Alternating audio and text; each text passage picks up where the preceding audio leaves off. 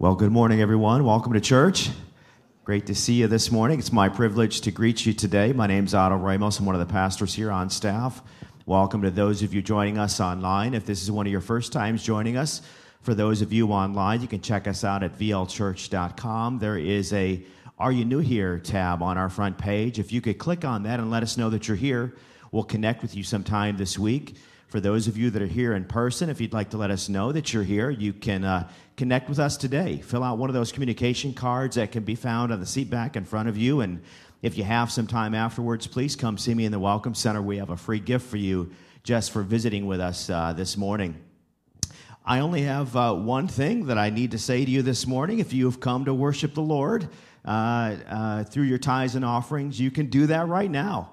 And you can give online, you can give via text, or you can give as you exit the sanctuary today. But that's all I have for you this morning. And so can I ask you to stand today? And in preparation for worship, let's bow for a word of prayer. Let's pray together. Father God, we believe that every good and perfect gift is from you, coming down from you, our Father in heaven. You are a God who does not change like shifting shadows, says the book of James. And so we thank you for being a God who is a giver, and our lives are blessed beyond measure because of it. We are blessed because you once gave your one and only Son, that we might know that nothing could ever separate us from you and your love. And that is one reason why, among so many others, that we've come to worship you now. It's in Jesus' name we pray. Amen. Amen. Let's worship him together.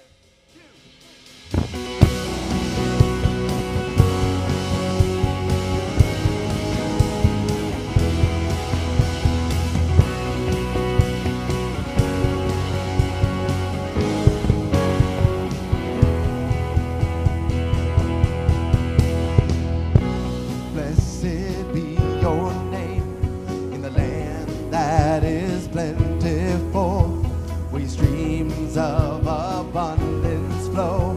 Blessed be your name. Blessed be your name when I'm found in the desert place. Though I walk through the wilderness, blessed be your name. Every blessing you pour out, I'll turn back to praise. When the darkness closes in, Lord, still I will say, blessed be the name of the Lord. Blessed be your name. Blessed be the name of the Lord. Blessed be your glorious name.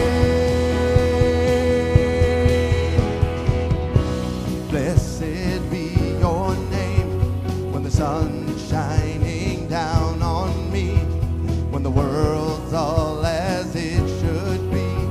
Blessed be your name. Blessed be your name on the road marked with suffering, though there's pain in the offering. Blessed be your name. Every blessing, every blessing you pour out, I'll turn back to praise. When the darkness closes in, Lord, still I will say, blessed be the name of the Lord. Blessed be your name. Oh, we praise you. Blessed be the name of the Lord. Blessed be your glorious name. No matter what, you give and take away. You give and take away. My heart will choose to say, Lord, blessed be your name. You give and take away. You give and take away. My heart will choose to say, Lord, blessed be your name. Let's lift him up. Blessed be the name of the Lord.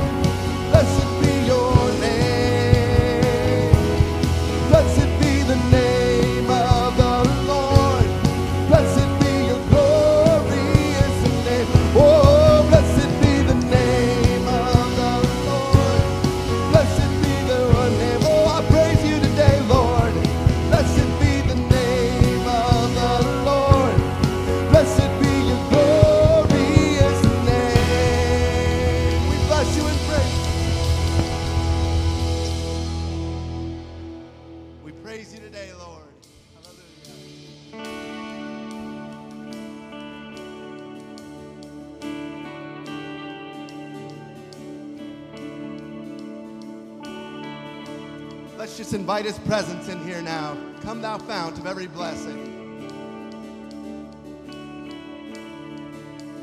Come thou fount of every blessing. Tune my heart to sing thy grace. The streams of mercy never ceasing. Call for songs of loudest praise. So we sing. Teach me some melodious sonnet sung by flaming tongues above. Praise the mount I'm fixed upon it, mount of thy redeeming love. Yes.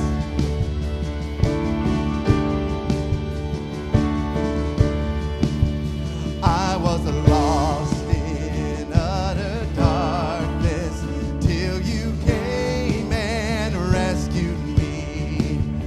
I was bound by all my sin when your love came and set me free. Now my soul can sing a new song. Now my heart has found a home. Now your grace is always with me, and I'll never be alone. Come thou fount, come thou King, come thou precious Prince of Peace. Hear your bride, to you we sing. Come thou fount of our blessing. Oh, come thou fount, we invite you here. Come thou King, come thou precious Prince of Peace. Hear your bride, to you we sing. Come thou fount of our blessing. We want to see you in this place today, Lord Jesus. Come thou fount of all blessing. Oh, to grace, how great a debtor daily I'm constrained to be. Let thy goodness, like a fetter, bind my wandering heart to thee. Prone to wander, Lord, I feel it. Prone to leave the God I love. Here's my heart, here's my heart, Lord. Take and seal it for thy courts above.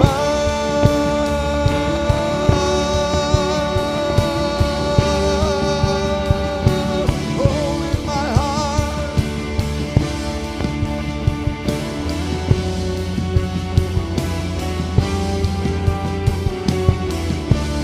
Oh, here's my heart, Lord.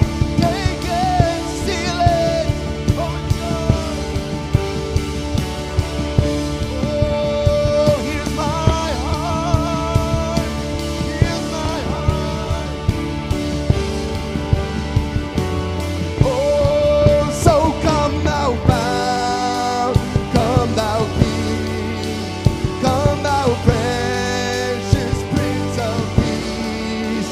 Hear your bride, to you we sing. Come thou fount of our blessing. Oh, come thou fount, come thou King. Yes, come thou precious Prince of Peace. Hear your bride, to you we sing. Come thou fount of our blessing. Oh, come thou fount of every blessing, Lord. Every blessing, Lord. Let's sing this last verse together. Let's declare it. This is how Christ found us and brought us back in. I was lost in in utter darkness till you came and rescued me. I was bound by all my sin when your love came and set me free. That's why I sing. Now my heart can sing a new song. Now my heart has found a home. Now your grace is always with me, and I'll never be alone. Amen. What an encouraging thought today, that Christ has freed us, and his grace is always with us, and will never be alone. So this morning, as we've asked him to come into this place, we've invited him in, and we've thanked him for his grace. We're going to turn back more praise on him and just tell him, I love you, Lord. I love you this morning. God, you're worthy. You poured out so much on us. And this morning, we want to pour back on you our love. And as you do this morning, I encourage you, because I believe that as you worship, there's going to be a spirit of peace and a spirit of rest that comes over this room today. I don't know if that's for somebody in particular, or if that's for this room in general. But I believe as we lift up a song of love to the Lord this morning, his spirit of peace and his spirit of rest is going to be in this place.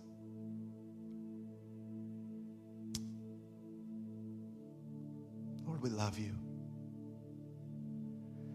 I just love you. I just love you, God. I just love you. Yes, I do. Oh, I just love you, God. I just love you. Yes, I do. I just love you, God. I just love you.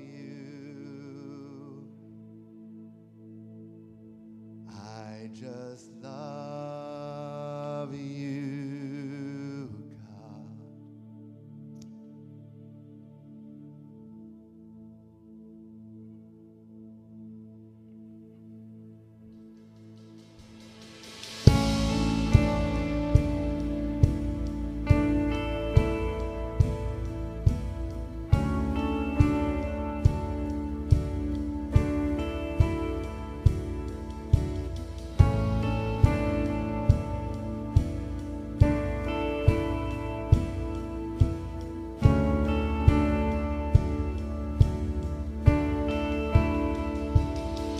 Sometimes I'm full, sometimes I'm not. I'll bless your name no matter what. If emptiness is all I've got, Jesus, it's yours. Oh, Jesus, it's yours. Oh, let this be my sacrifice, a yielded heart, clean and contrite. No matter what this worship cost, Jesus, it's yours.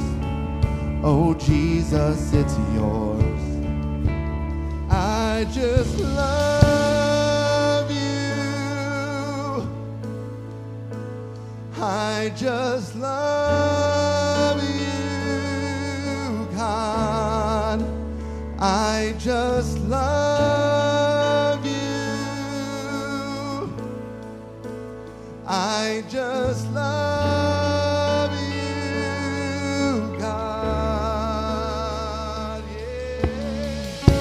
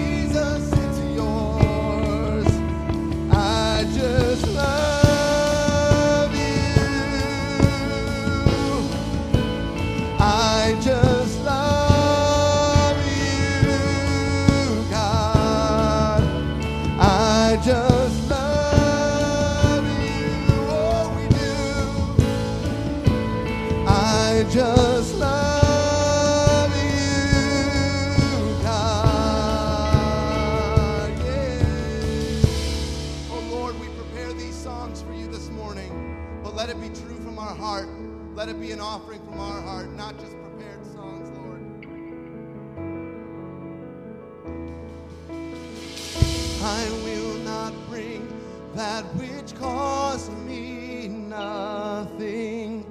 You've given more than I deserve. I offer you a love that's burning only because you love me first. I will not bring that which cost me nothing. You've given more than I deserve. I offer you a love that's burning only because you love me first. I will not bring that which cost me nothing.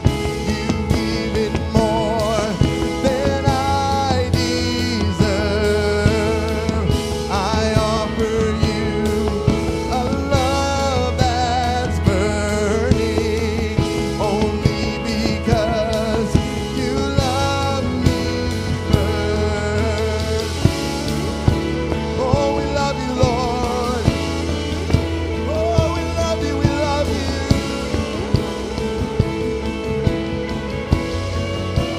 I just love you.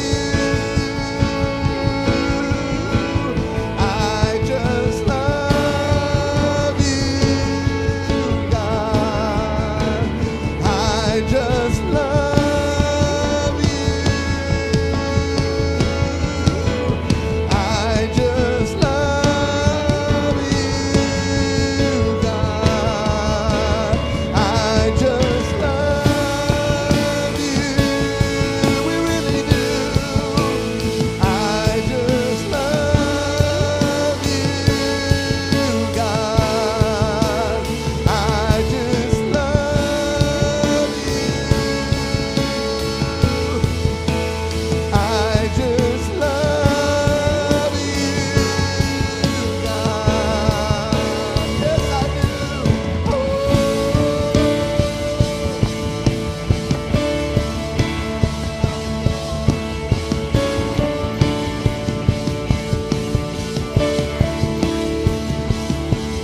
I love you, Lord. I love you, Lord.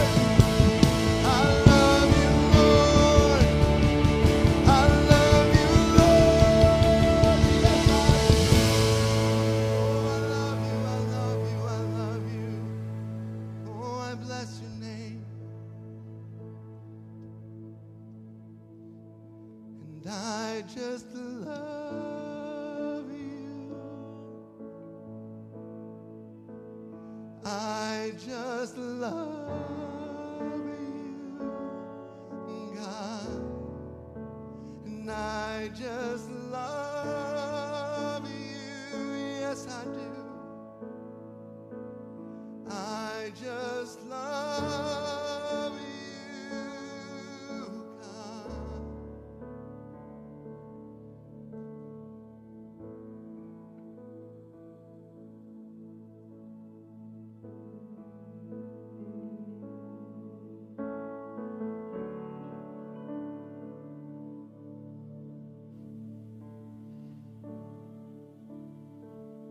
For God so loved the world that he gave his only begotten Son, that whosoever believes in him would not perish, but have everlasting life. Father God, we are the recipients of your great love, a love that did not spare your own Son. You gave your most precious possession to us, not to be a gift that was esteemed, but instead a gift in Christ Jesus, who was despised and rejected by men, and who humbled himself and died for the very people that he came to save. What a costly, costly love you have displayed toward us. We have been the recipients of great love. We love today brothers and sisters in Christ because he first loved us. Lord Jesus, I pray that there would never, ever be a problem for people who have been loved so much to express that love in return. May our religion never be cold and dead. But as we have been encouraged today, let it burn with passion like a fire. Because, Lord Jesus, your demonstration of love deserves our everything. So, Lord, let us love you in this place today so that we can bring your love to the world tomorrow. And let what happens in church happen outside these walls. We ask these things in the precious, matchless name of our Lord and Savior, Jesus Christ. And all God's people said, amen. Amen. God bless you. You may be seated.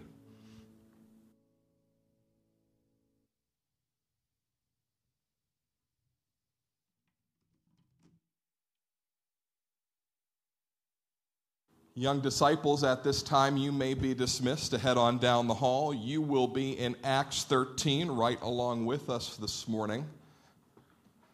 Church, it's with a heavy heart today that I need to share some news with you. Some of you may have already received this news, but it is relatively fresh. Yesterday afternoon, the Victory Life family lost someone who has been about as instrumental and as faithful to the life of Victory Life Church as anyone. It was not unexpected, but yesterday afternoon, we lost Kathy Smith. Kathy has made her way into her reward with the Lord Jesus in heaven. But for us who remain, it is a heavy loss. Of course, Kathy was a founding member of Victory Life Church, one of the most passionate and wonderful Bible teachers that this church has ever had, longtime head of our women's ministry, and just a faithful servant of the Lord. Such a generous, generous spirit. Down the hall right now, our oldest, longest-running Sunday school class that her husband Kim has led for many, many years is meeting. I don't know if he's here today. I would doubt it. It's possible, but I would doubt it. But we just want to keep Kim Smith and Kim and Kathy's children, Patrick and Melanie, in our prayers. Of course, she is the sister of our longtime children's director, Spring Kiesler, and the aunt of our current children's director, Jody Kiesler. And so our prayers are with that family today. We sit here in part because of Kathy's service to the Lord today. That's part of the reason that this church is a church. So before we get started on our message today, would you just join me in a word of prayer for the Smith family? And then we'll get into our message today. Heavenly Father, Lord, we should never stop giving honor to whom honor is due.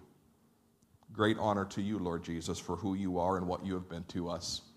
But also, Lord, to honor faithful servants who served in your name. Lord, we thank you for Kathy and the ministry she has had among us. And the days for honoring her and eulogizing her will be ahead. But Lord, it would be wrong to share this passing unmarked today.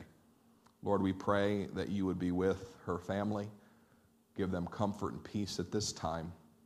And Lord, we thank you that your promises to Kathy have been already made true, for she's seen her Savior face to face. We thank you that her reward is secure because of the work you did on the cross and by your resurrection. We bless your name. Amen. Amen. As I mentioned to you a few minutes ago, if you'll turn in your Bibles to Acts chapter 13, I'd be much obliged. We're going to be in 13:13 and following this morning. And we started a series last week, for those of you who could not be with us, called Into the World, Lessons in Light Shining from the Apostle Paul. The Apostle Paul, perhaps the greatest evangelist of all time, perhaps. We don't know that for certain. These are things you can't put a quantitative measure on. It's qualitative, but he won a lot of people to Jesus, started a lot of churches, did a lot of work to shine his light in the world. So as we study the missionary journeys, the evangelistic enterprises of the Apostle Paul and his cohorts, we are taking a master class in how to tell people about Jesus today and how to win them to Christ today. And today we're going to get to some major, massive ingredients in order to win folks to Christ. This is going to be an extended passage this morning. We're going to break it down into 5 sections, 5 bite-sized pieces for you today, because we're going to get as close to a methodology of sharing the Lord and sharing the gospel as we're going to get in this series. So I would warn you today, if you are a note taker, take notes. If you're not a note taker, those offering envelopes that are in front of you, they fold out really nicely into a notes page. I know because I drew on them for years as a child while I was bored in church. So go ahead and open one of those up. I would even suggest that if you want to, you can write on that extra piece of paper in the back of your Bible. You're always like, what is this page for? It's for this sermon today, I promise you, all right?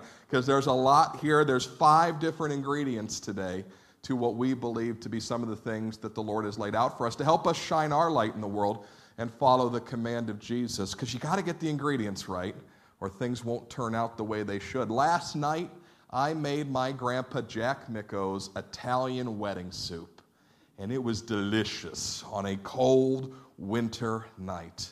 Now, there was a couple of things that my grandpa made absolutely fabulous, and one of them was his wedding soup. In fact, when my grandpa made a big vat of wedding soup, and my grandparents would put that in the refrigerator in some big old Tupperwares, people would find excuses to show up to my grandparents' house at lunchtime, because you knew that you were going to get something that was absolutely fantastic. And so that recipe has been passed down through the generations. So last night, I put my olive oil in the pan, and I started sauteing my onions and my garlic, and right now you heard a scream. Did you hear it? You know, that was my aunts and uncles saying, you don't put diced onion in that wedding soup. It came from Florida. It came from Atlanta.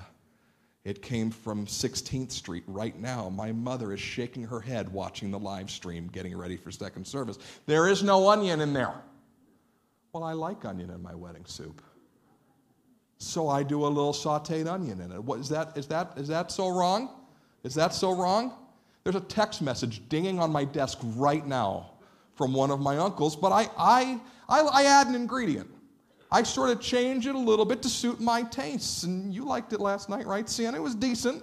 It was decent. I took the general recipe, and then I took a little bit of me, a little bit of what God has blessed me in, and told me that I just added that to the general recipe. So today, here's the thing. I'm going to give you 5 elements to the recipe, but oh boy, this recipe's got to be you. You can't just take the recipe and say, well, that's it, finished product. You've got to make it yours. And when we do the workshop, that's the tell the story element. You know, join, live, tell on the wall as you walk in. The workshop is where we train and help people become evangelists or better evangelists, all right? Gospel sharers. We talk about making it your own, making evangelism your own. So when I give you the recipe today that Paul gives us on how to shine our light, I want to make this clear. You have to make it your own. You can't do it just how Paul did it. But there's 5 elements here that I think are really, really good for us to take from the Scripture. So bite-sized pieces, a little bit at a time. Leave your Bible open. Find a perfect way to open that offering envelope so it can become a notes page. And let's go in and let's get a recipe today for some great light shining. Verse 13, chapter 13. By a comedy of errors, I'll be reading out of the New Revised Standard Version today. You're like, that's not what he reads out of. Well, that's what we read out of when I copy and paste the wrong thing from my software. So NRSV this morning, great translation of the Bible. Thank you, Carly, for catching it. Here we go. It says, Then Paul and his companions set sail from Paphos and came to Perga in Pamphylia. John, Mark as we know him, however, left them and returned to Jerusalem.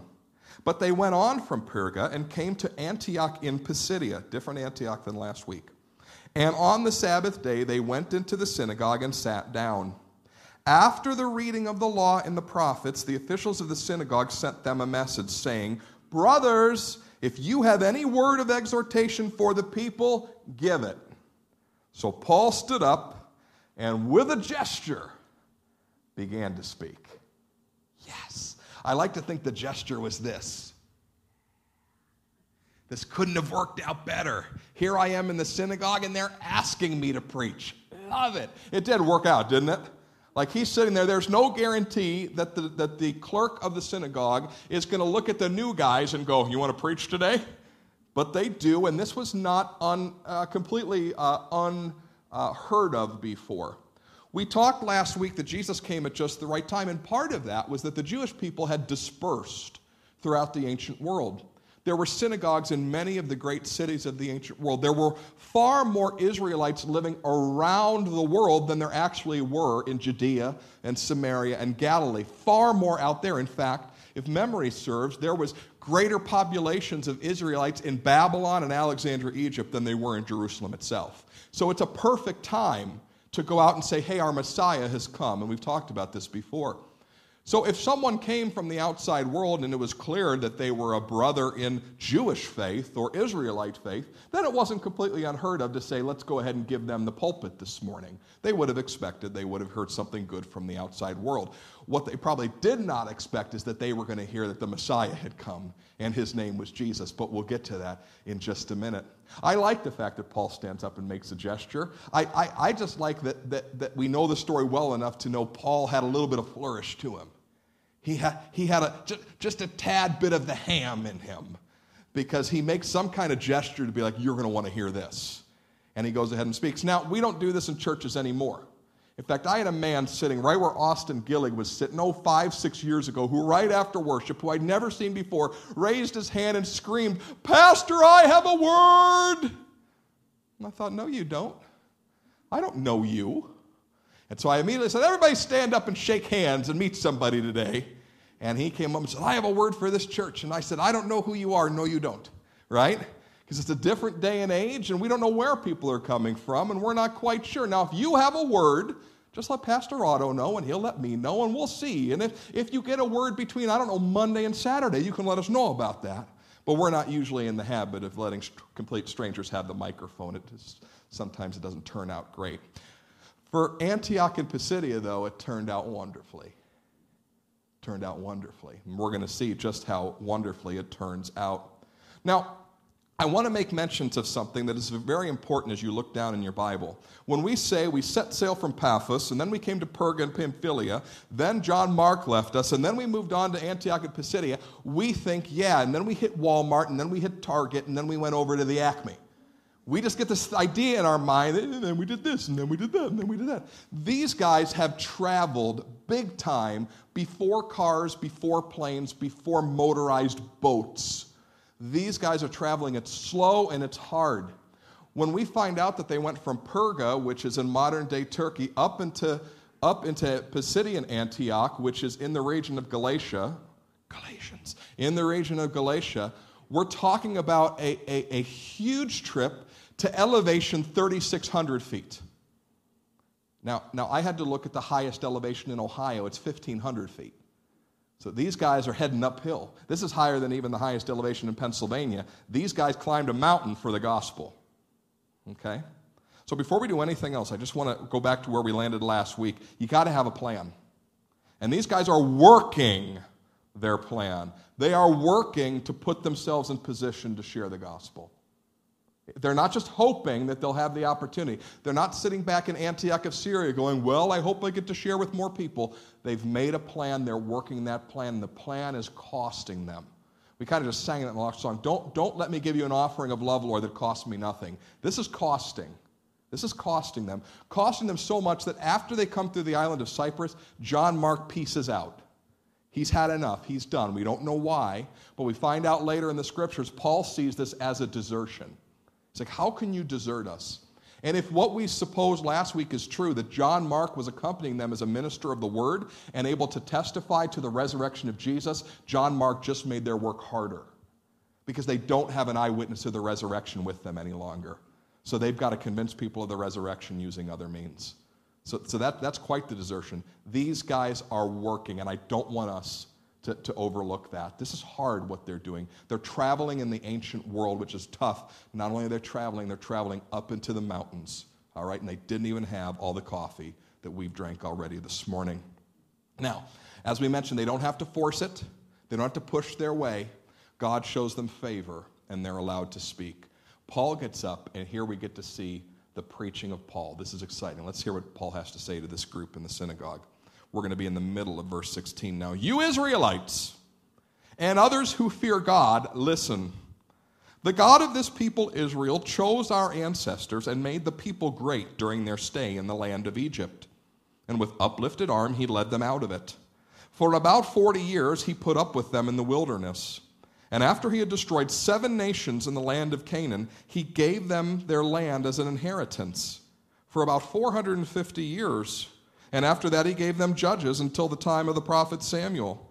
Then they asked for a king, and God gave them Saul, son of Kish, a man of the tribe of Benjamin who reigned 40 years. When he had removed him, he made David their king. In his testimony about him, he said, I have found David, son of Jesse, to be a man after my heart, who will carry out all of my wishes.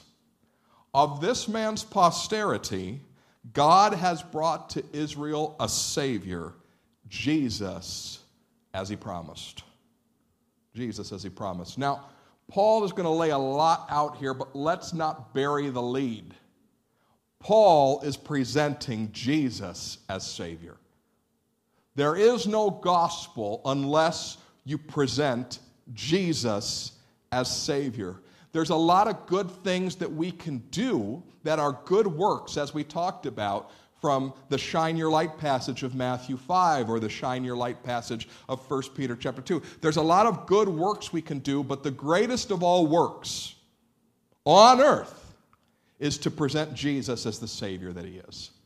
And so that's what Paul is doing. He's presenting, this is the fighting words, if you will. Because not everybody's going to agree with him. Not everybody's going to like it that he says it. And this is the word that's going to get him persecuted, kicked out, stoned, beaten, shipwrecked. This word that Jesus is the Savior is what's going to cost him.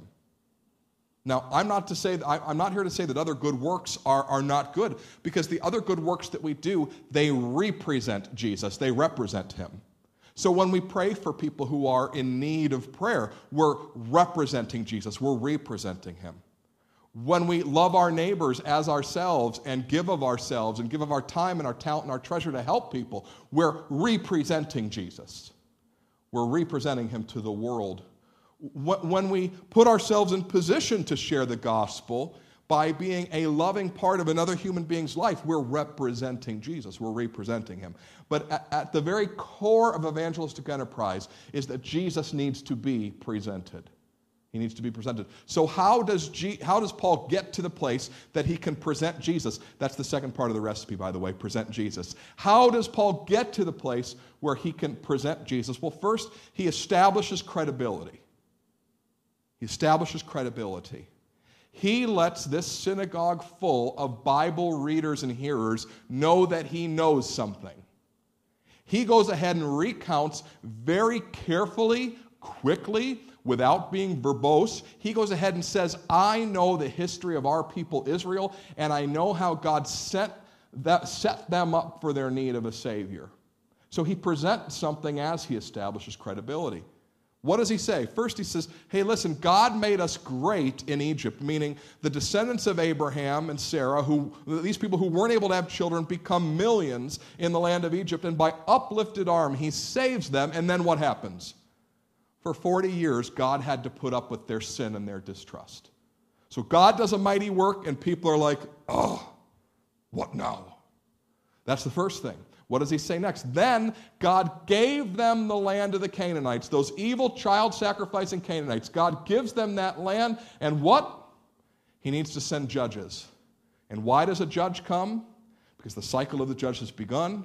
The people of Israel have forgotten God, got into a pattern of sin, started worshiping other gods, and then a judge needs to come to help deliver them from evil and also to help point them back to God. So they need a judge. So then God sends them the best judge. His name is Samuel. Read about him in 1 Samuel chapter 1 and following, the best judge ever. And towards the end of that judgeship, what do the people do?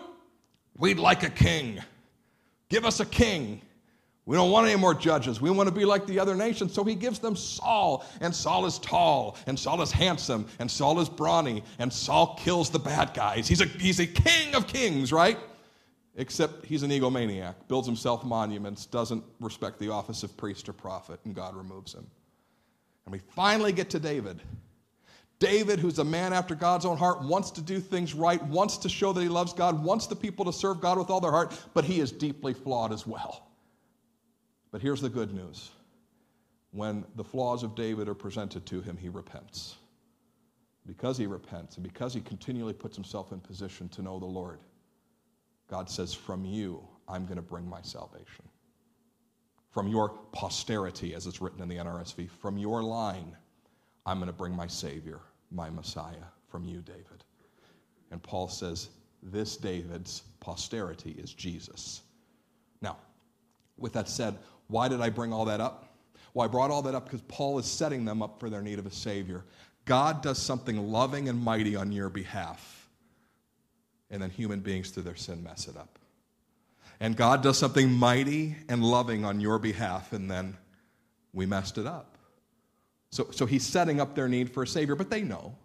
They know they need a Savior. The Jewish people had been awaiting their Savior for 1,000 years. They knew that there was a problem and that God had to fix it. And he says, the one who you've been waiting for, that is Jesus. Now, he doesn't say Jesus of Nazareth. Note that here. He doesn't say Jesus of Nazareth. That implies the folks in Pisidian Antioch had heard of Jesus. Okay? And he's going to mention John the Baptist in just a moment. That implies that they knew the ministry of John the Baptist as well. But had they heard of Jesus as Savior yet? We don't know. We're assuming not because of what Paul needs to say next. Look at verse 24 as Paul begins to defend the idea that Jesus is the Savior they've been waiting for. Before his coming, says Paul, John the Baptist had already proclaimed a baptism of repentance for all the people of Israel. And as John was finishing his work, he said, what do you suppose that I am? I am not he, no, but one is coming after me. I'm not worthy to untie the thong of the sandals on his feet. My brothers, you descendants of Abraham's family, and others here who fear God, to us the message of this salvation has been sent. Because the residents of Jerusalem and their leaders did not recognize him or understand the words of the prophet that were read every Sabbath, they fulfilled those words by condemning him. Even though they found no cause for a sentence of death, they asked Pilate to have him killed. And when they had carried out everything that was written about him, they took him down from the tree and laid him in a tomb. But God raised him from the dead. And for many days he appeared to those who came up with him from Galilee to Jerusalem. And they are now his witnesses to the people. And we bring you the gospel. That's the same thing as good news. That what God promised to our ancestors, he has fulfilled for us, their children, by raising Jesus. As it is also written in the second psalm, you are my son, and today I have begotten you. As to his raising from the dead, no more to return to corruption, he spoke in this way, I will give you the holy promises made to David. Therefore, he said in another psalm, you will not let your Holy One experience corruption.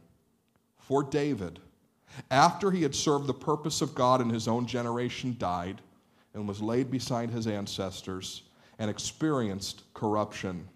But he whom God raised up experienced no corruption. All right, that's our longest reading. But this is Paul's whys. These are Paul's proofs. These are Paul's ways of defending the argument that he's making that Jesus is the Savior. He makes three main arguments here, and we'll break them down quickly.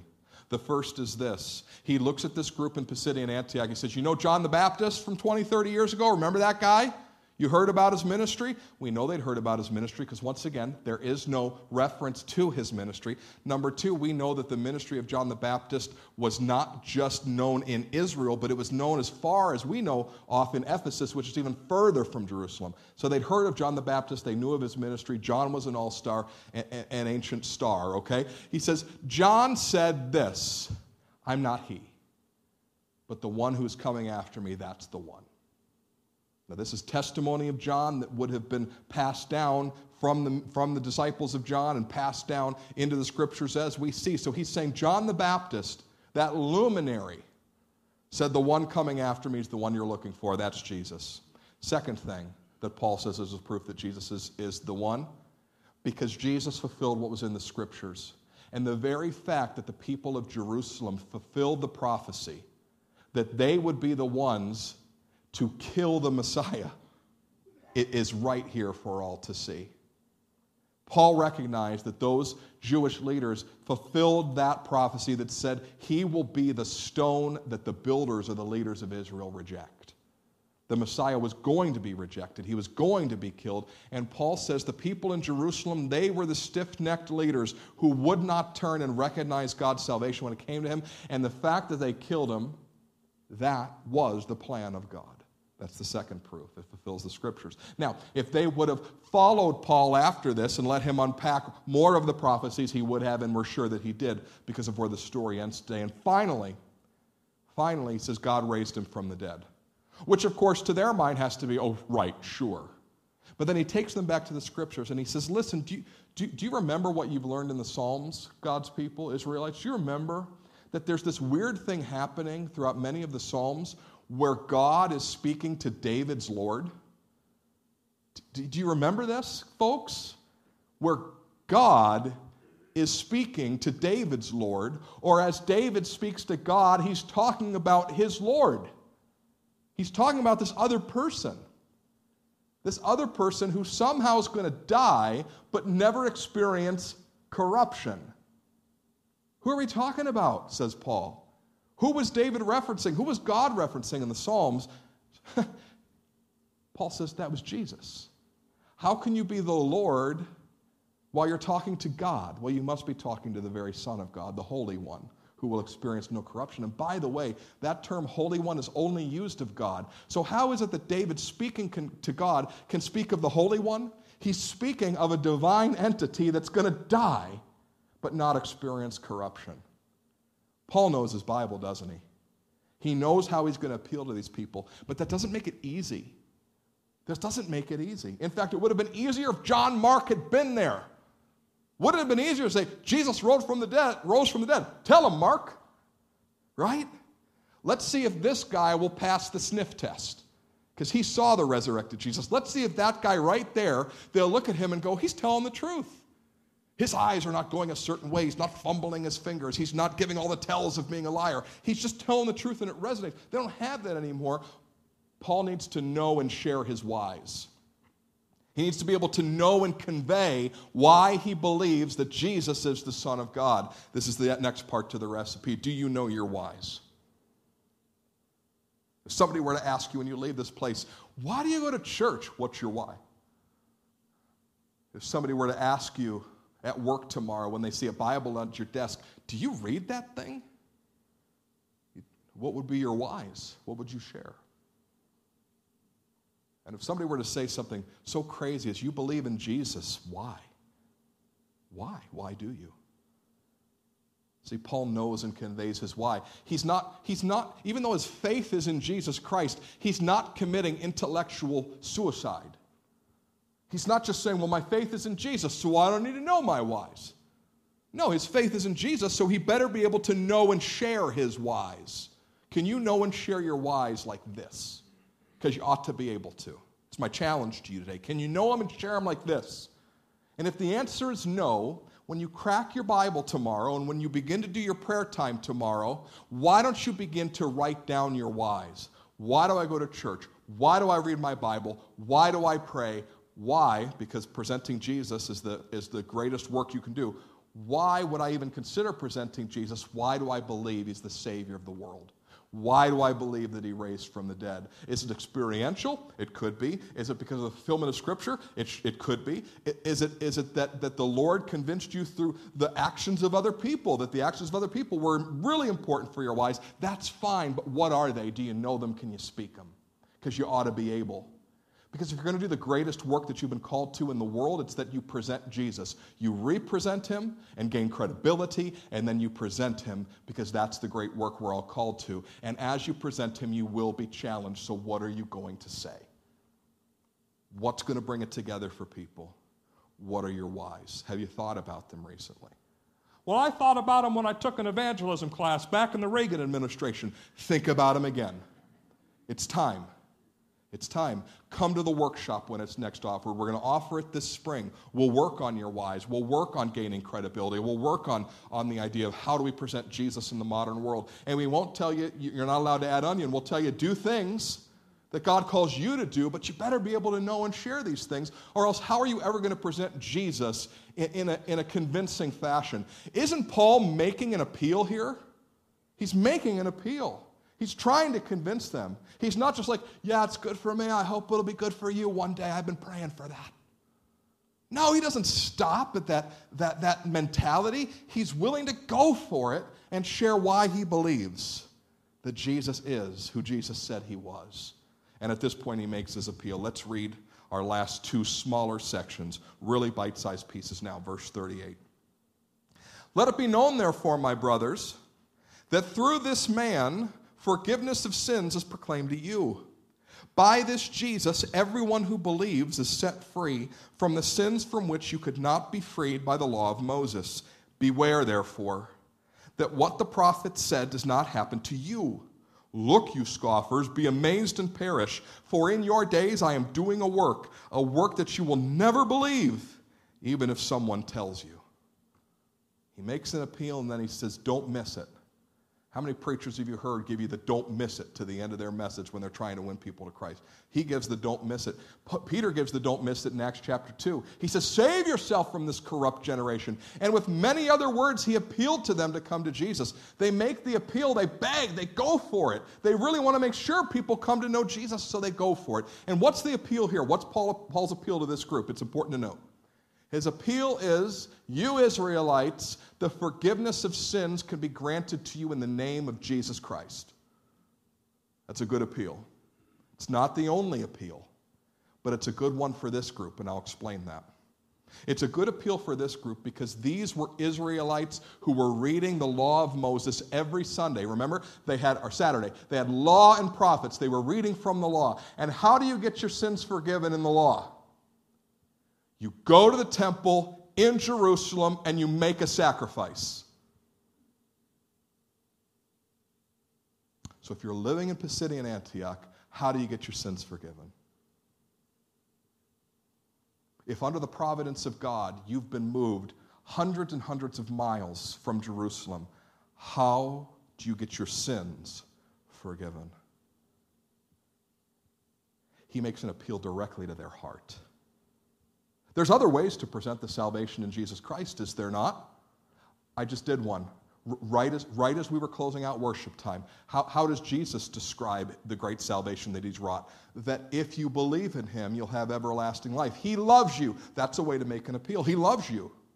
How about John in John chapter 1? To as many as received him and believed on his name, he gave the right to be called the children of God. There's different ways to make the appeal. They're all through Scripture, right? Yes, everybody needs to be forgiven by Jesus, but this appeal matches the audience. Paul knows his audience. He knows this is where to hit them. How do you get forgiven if you're living in Pisidian Antioch? And the answer is, we don't know. We know somehow in the providence of God that we are here, living here, not in the Holy Land today, but we have no idea how to be made right with God. Paul says, I can tell you how. Jesus, the once and for all sacrifice, that's the one. And some people need this appeal today. You've met people who are convinced they're reprobate sinners and there is no path to heaven for them. They need this appeal right here. There's other appeals that different people need, but Paul knows his audience. He makes the appeal and then he really goes for it. Don't scoff at the plan of God. Habakkuk. He's already been in Numbers today. Now he's in Habakkuk. Paul is killing it. He knows his Bible. I don't remember last time I read Numbers, and I read Habakkuk this week because I was forced to. He's killing it. He knows his stuff, so he can make the appeal.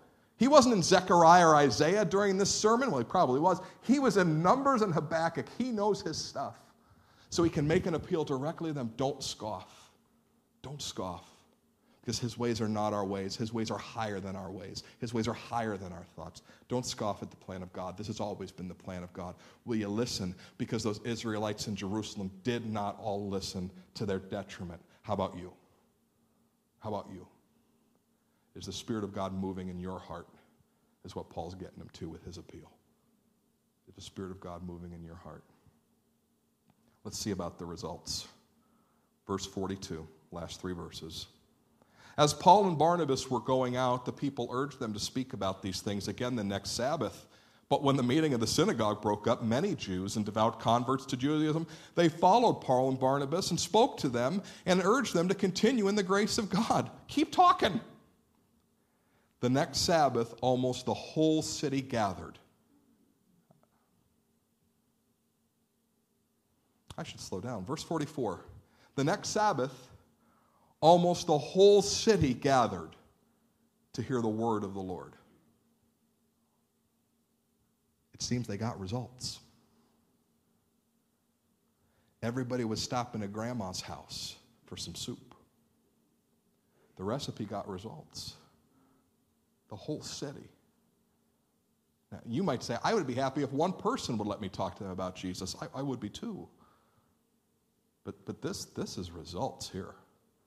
This is results. This is results. You say, well, we're the church. We can't be results driven. He who abides in me will bear much fruit. Every branch in me that does not bear fruit will be cut off. Jesus. Jesus expects results. So what ingredient is missing for you today? For those of you who've been sitting here with Shine Your Light for months and months and have not yet made a plan, come on. Do that little Bible study. It's sitting there right as you walk out today where you drop off your offering and tithes, and you can just take that and you can say, God, help me to make a plan so I can work it for you. I'm not just going to try to represent you. I hope that you'll give me opportunity, Lord Jesus, to present you. Show me how I might. Show me how I might. That might be it. For some of you today, you might just need to remember that you got to establish credibility with folks. And that also is a representing of Christ. Are you showing love? Are your words salt? Are they, we talked about this 2 weeks ago, are they full of wit and wisdom?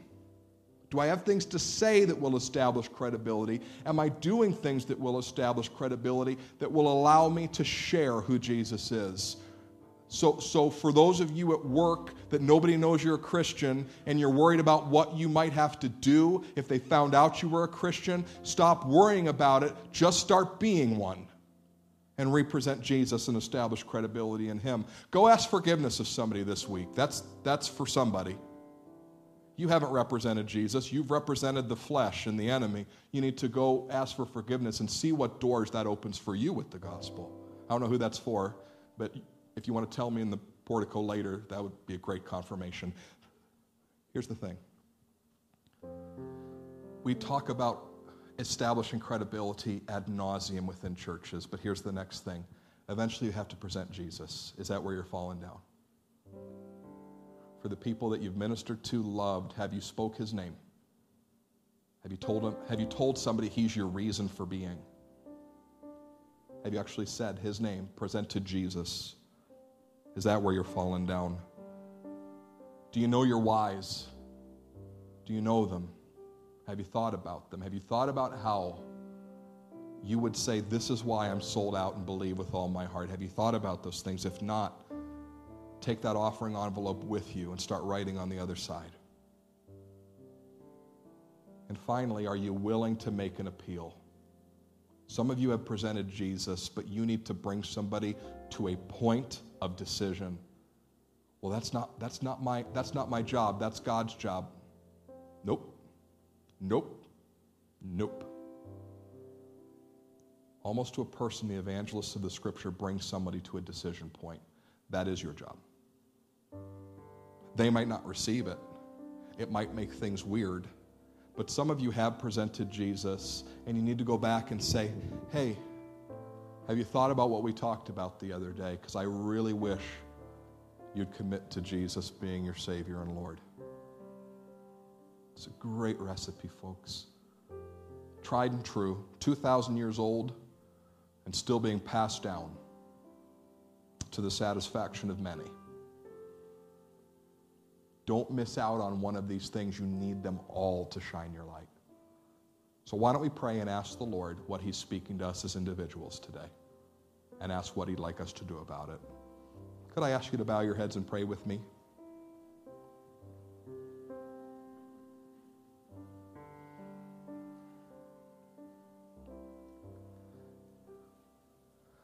Five simple ideas, but there's a lot to them. There's history, hurts, hang-ups, frustrations, fears, concerns, lack of passion, all types of things that can keep these from becoming a reality. But would you just ask the Lord today with a humble heart, Lord, what am I missing? What is my next step if I'm to shine my light? Would you just ask him in the quietness of this moment?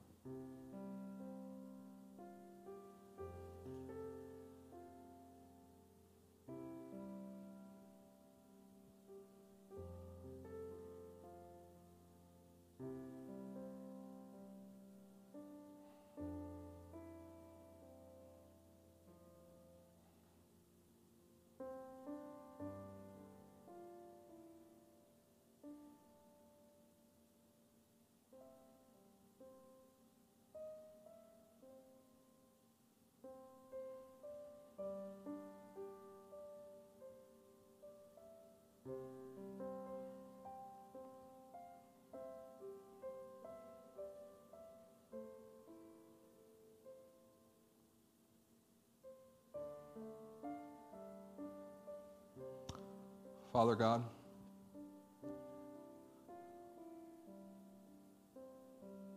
we started this service today telling ourselves, reminding you, telling ourselves how much we love you. Recapitulating, retalking about the gospel and all that you've done for us. Lord, I pray that our heart would not be to return to you only which costs us nothing, but instead, out of the deep love that you've had for us, that we would respond in kind and sacrifice something of value to us to present Jesus to those who need him. Whether it be time, whether it be our pride, whether it be our fear, our apathy. Oh Lord, we sacrifice them all today before you. Make us new, Lord, so that others may come to be new. Change our ways, Lord, so that others may find satisfaction in Christ. We ask these things in the matchless and powerful name of our Lord and Savior, Jesus Christ. Amen. Amen. Now, would you join me in standing today?